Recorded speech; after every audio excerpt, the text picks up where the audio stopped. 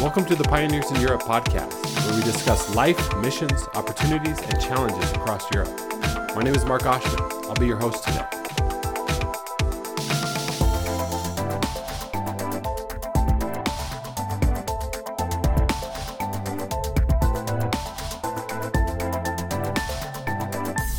Well, we're here today with J.D. Gilmore. J.D. Gilmore serves as the National Director for Acts 29 in Italy, and he's here to tell us a lot about what brought him there, what God's doing there, and how possibly even you could be a part of that mission. So welcome, JD.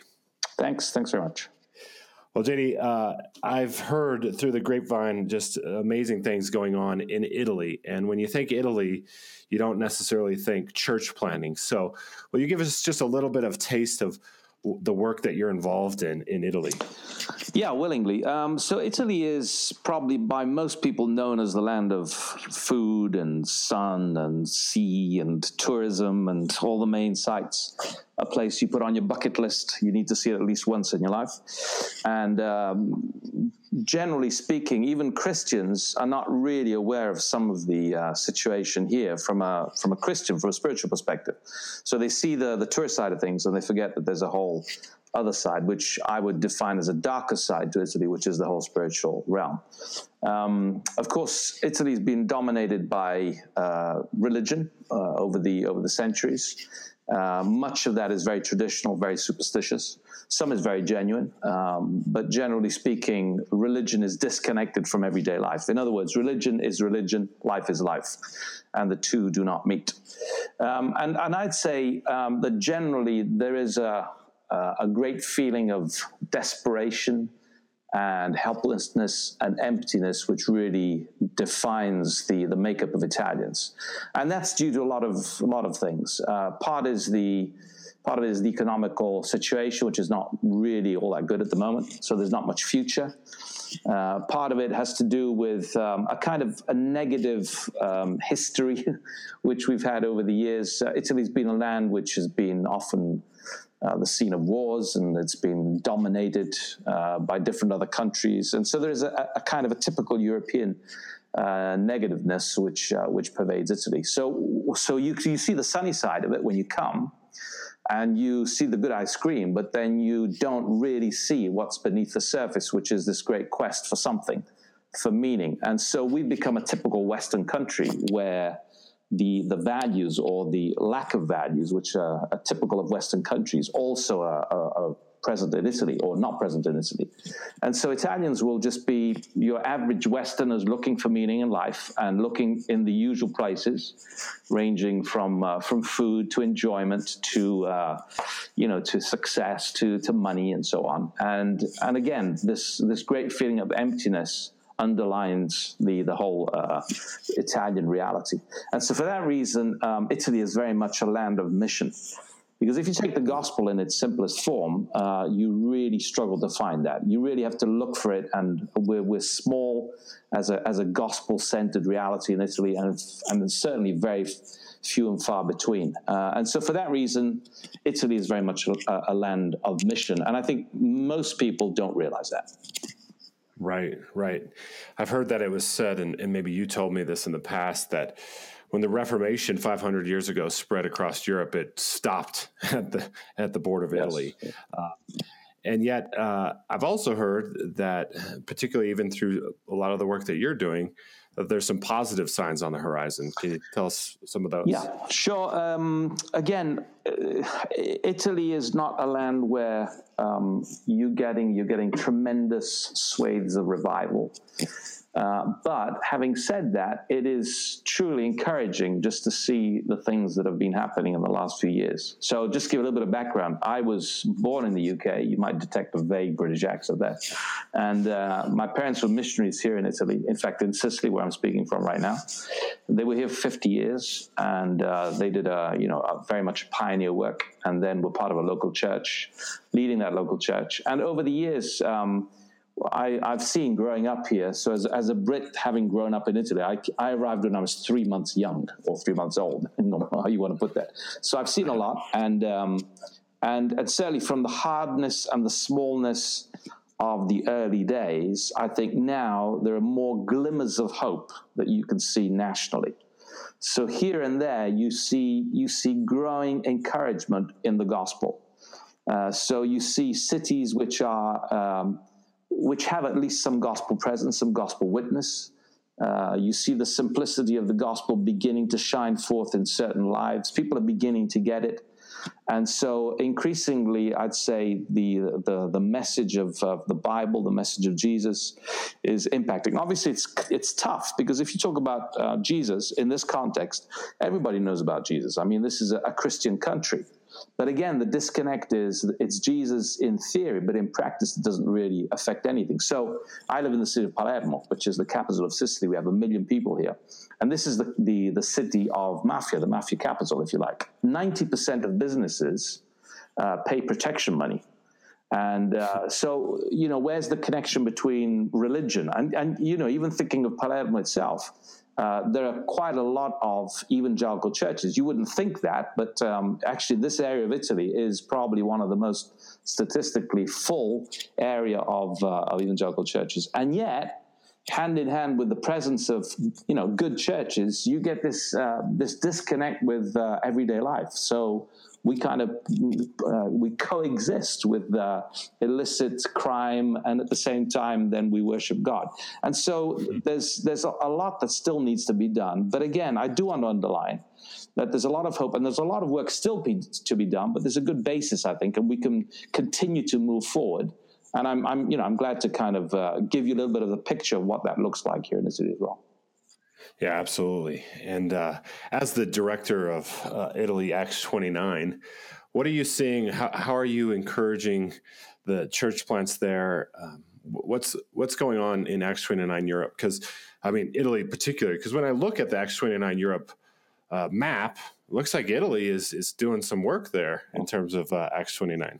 Yeah, and we're very grateful to God for the help given over the years. We began 5 or 6 years ago in conversations with Acts 29. There were two or three of us who began conversations, and we felt that this was very much a relevant thing for this country. And again, it was a simple idea to get gospel centrality very much at the key of local mission, of local churches.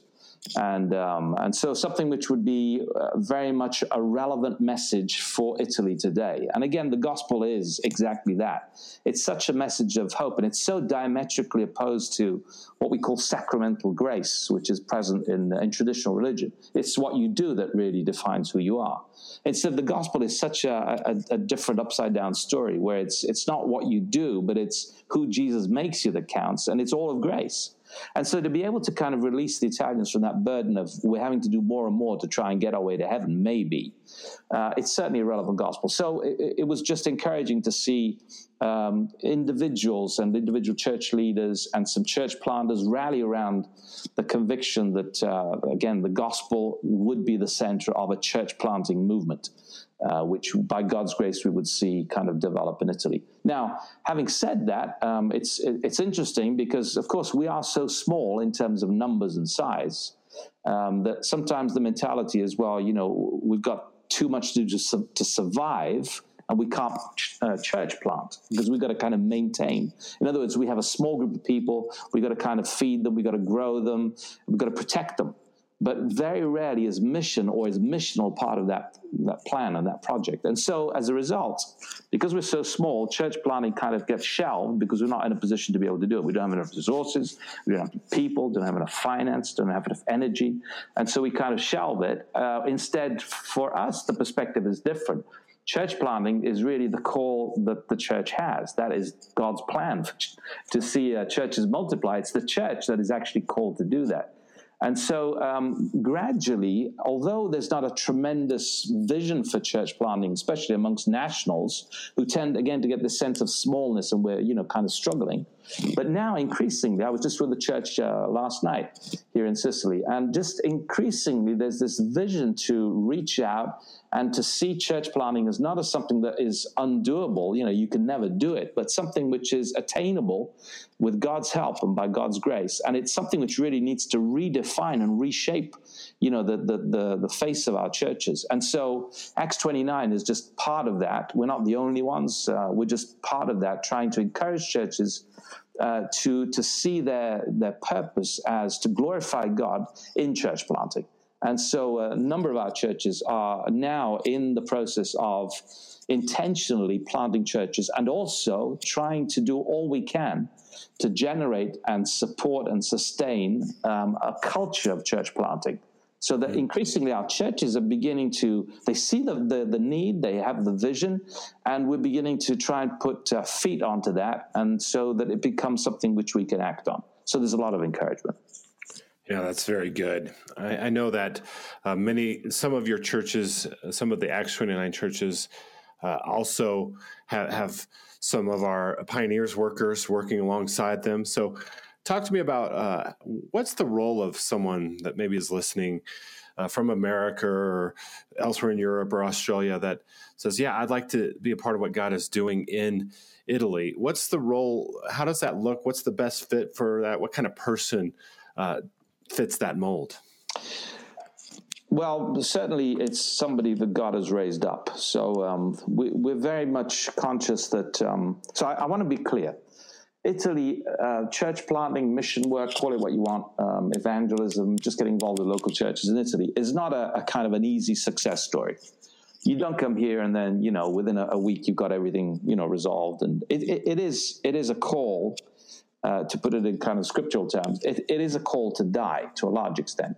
You have no guarantee that, things are going to mushroom, and you believe that that's going to happen, but you have to be ready for a lot of spiritual warfare and for quite a lot of oppression. And so I don't want to paint a black picture, but I want to be realistic. So anybody coming from another continent or another context, I think the first thing is you don't need to come with pre-imposed ideas. In other words, I find that over the years, in fact, in the 90s in Italy, we had a turnover rate of up to 90% of missionaries would last less than 4 years. So that was an official kind of statistic which was bandied around in Operation World. But whether it was totally true, I'm not sure. But it certainly paints a picture that often people come under pressure. They come thinking they're the savior. They come thinking that they have got the model, they've got the methodology, and they're going to come to save Italy and change the culture. And frankly, if you're coming with that attitude, well, to be honest, we don't really want that kind of input because it's not helpful, because it just creates a lot of distraction. So what we're looking for, I'd say we're actively looking for people who have a servant heart, who are conscious of their need of God and the fact that God is so central in all that is done, and that He is the secret to church planting and to church growth and to spirituality. It's not my methodology, but it's His work through the Holy Spirit. So we're looking for people who are humble, who come with that teachable servant attitude, who are willing to first of all, and I like a lot the model in Acts where Paul goes to Athens, and the first phase of that story, if you remember, is he actually walks through Athens and he observes, and then he's walking on the square and he's talking with people. There's this kind of observation. So we want people who are going to come and they're going to kind of learn the richness of Italy, the history, the culture. There's some wonderful food, but who are going to learn to appreciate who Italians are, and also the darker side. What are some of the idols? In fact, that's what Paul does. He goes, sees some of the idols, and then he's able to present the gospel in a relevant way, in a culturally sensitive way, but then he goes straight to the point, and he really hits the nail on the head. And so what we're looking for, we're not looking for colonialists. We're not looking for success stories. We're looking for simple servants who are willing to come, give their lives to see the gospel go forward, to see God's glory come to Italy, and who are willing to learn, who are teachable, who are not coming to sort of just teach, but also willing to learn from the richness of what's already ongoing, and to really become part of the ongoing movement, which is taking shape in Italy. So whether from the States, whether from Australia, from any other part of the world, coming with the right attitude, and being open to be led by the Spirit and to walk in the Spirit and to walk together with us. And not just do your own thing, but be part of a group, develop the sense of interdependence. There's a lot of scope for that, and we would welcome any kind of person who really has that type of vision. Right, and I know that you work with a lot of local national Italians as well. Is that an encouragement to those pastors to have team members come that don't even speak their language, or how does that dynamic play out? Obviously, the language is an issue. If you want to have an effective long-term ministry, and I think that is what you need to be shooting for, it's something long-term. You can come for a couple of weeks, couple of months, that's good. You get an experience, you can do some good. But really, we're looking for people who are going to commit long-term as well. So obviously, language is an important element. However, over the years, I've come to the conclusion, having met many, many missionaries, some of whom don't have brilliant language, and yet whose heart is so passionate to do God's will. And there's so much in the work there that they're moved by the need and moved by the desire to do what God wants them to do. And so it's paradoxical, but language becomes secondary. So in other words, as people come in, again, it's more the attitude rather than the competencies. So that I'm not trying to say that, just come, anybody, and it doesn't really matter what you do and what you don't do. No, it is important to connect and to gel and to network into an existing reality. And sometimes, to be honest, it's not easy on both sides. In other words, the national church receiving a cross-cultural missionary has to adapt somewhat. The cross-cultural missionary has to adapt to the local national scene and a different way of doing things, and stop making comparisons with the way it is back home in the US or Australia. Back at home, it's like this. Well, that's fine, but this is Italy. It's a different reality.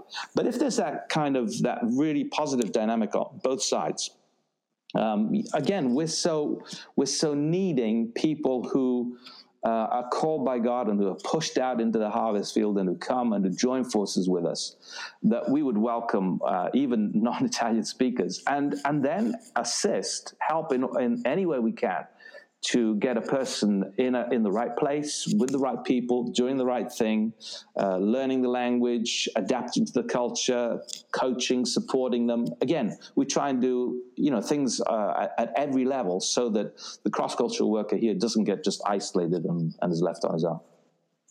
That's very good. So tell me, just as we kind of wrap up here, you mentioned the type of person, the humble, the come to be a team player type of person. What else would you say to the person that's listening to this podcast and says, man, I'd really like to figure out how to come alongside, or what that would actually look like? What are the steps you would see for someone going in that process to move forward? So the first thing I would say is if you have a seed of a dream, a hope, an idea, something which begins to beat inside. Right now you're listening and you're thinking, man, that would really resonate with where I'm coming from. I could really see myself in a situation, in a cross-cultural situation, and getting into the language and new culture, and with this passion to reach the 99.5% of Italians who really have no living relationship with Christ. And so, if that is beginning to beat inside your heart, you pray about it. That's, for me, the first step. You don't just kind of make an impulsive emotional decision and kind of press a button and then your life is already signed away. But you're really prayerful about it. You make a time daily over a period of days. And then I think the second thing is you really need to connect with your sending church, with your local church, the community you're part of.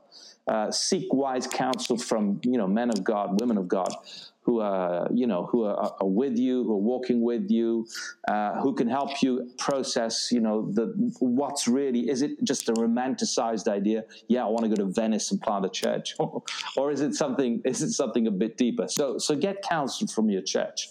The third thing I'd say, obviously connect with us, connect with Italy, connect directly with the Pioneers team, connect with others, but make some kind of connection to get information. In other words, obtain information, begin a process of assessing, of pushing doors, of seeing what opportunities are out there. The fourth thing would be come. And when I say come, I don't mean, kind of leave your job, sell all your possessions, and, get on the next plane or boat and come over. I'm not saying that. But certainly come and see. So we have, we have short-term teams. We have, people who come for a week and they really come to see. It's almost like a vision trip. There are people who come for maybe a month and a half, 2 months to get a better picture. But we would work with individuals who really have that sense of call and they want to commit to that. So you connect with us and then plan on coming. When you come, and this is kind of maybe going forward in the process, but as you come, my recommendation is that you obtain a very broad kind of backdrop. In other words, you don't just look at one location and say, okay, here's a location, I want to know more about that. But before doing that, you're looking at the country. You're trying to identify certain elements within the country so that you get a big picture. I think this is key. You get a big picture of a country, you get a big picture of the people, the needs. So what we try and do is we try and expose people who are interested to 2 or 3 different locations, maybe 4, different types of ministry, different types of situation. So you get a big picture backdrop, and against that backdrop, when you then go home, again, you're doing the same process. You're praying about it, you're conferring with wise men and women, and then you're acting on it. You're kind of putting feelers out there. You're connecting with the mission agency. You're contacting the Pioneers office, and you're saying, there's something growing in me, and is there an opportunity? And then here's the great thing. God doesn't look for extraordinary people. He looks for ordinary people who he's going to make extraordinary. So what he does is he takes all the passions, the abilities, however banal they seem to you. Even making apple pie, can be a tremendous resource for the mission. If you're able to sing, if you're able to do practical work, if you're able to teach English, that's a very useful one. If you're just, able to help with kids. I mean, there's all, people often say, well, what are the greatest needs in Italy? Well, the greatest needs in Italy are everything. There's everything needful. And so take what you have, make it available, and that will be the greatest resource. So certainly, as God kind of says to you and is beginning to move on your heart, and it's like, yeah, there's something more about Italy I need to know, act on it. And I'd say, don't wait until next year, but act on it now. Begin praying about it, seeking counsel, and connecting with us. That's very good. We really appreciate you taking the time today, and hopefully the Lord would just continue to raise up your team and continue to make much of Jesus across Italy. So thanks again for the work you do. Thank you so much. Thanks. Thanks for joining us today. For more information, go to pioneersineurope.com and find out how you can be a part of the mission of planting churches across Europe.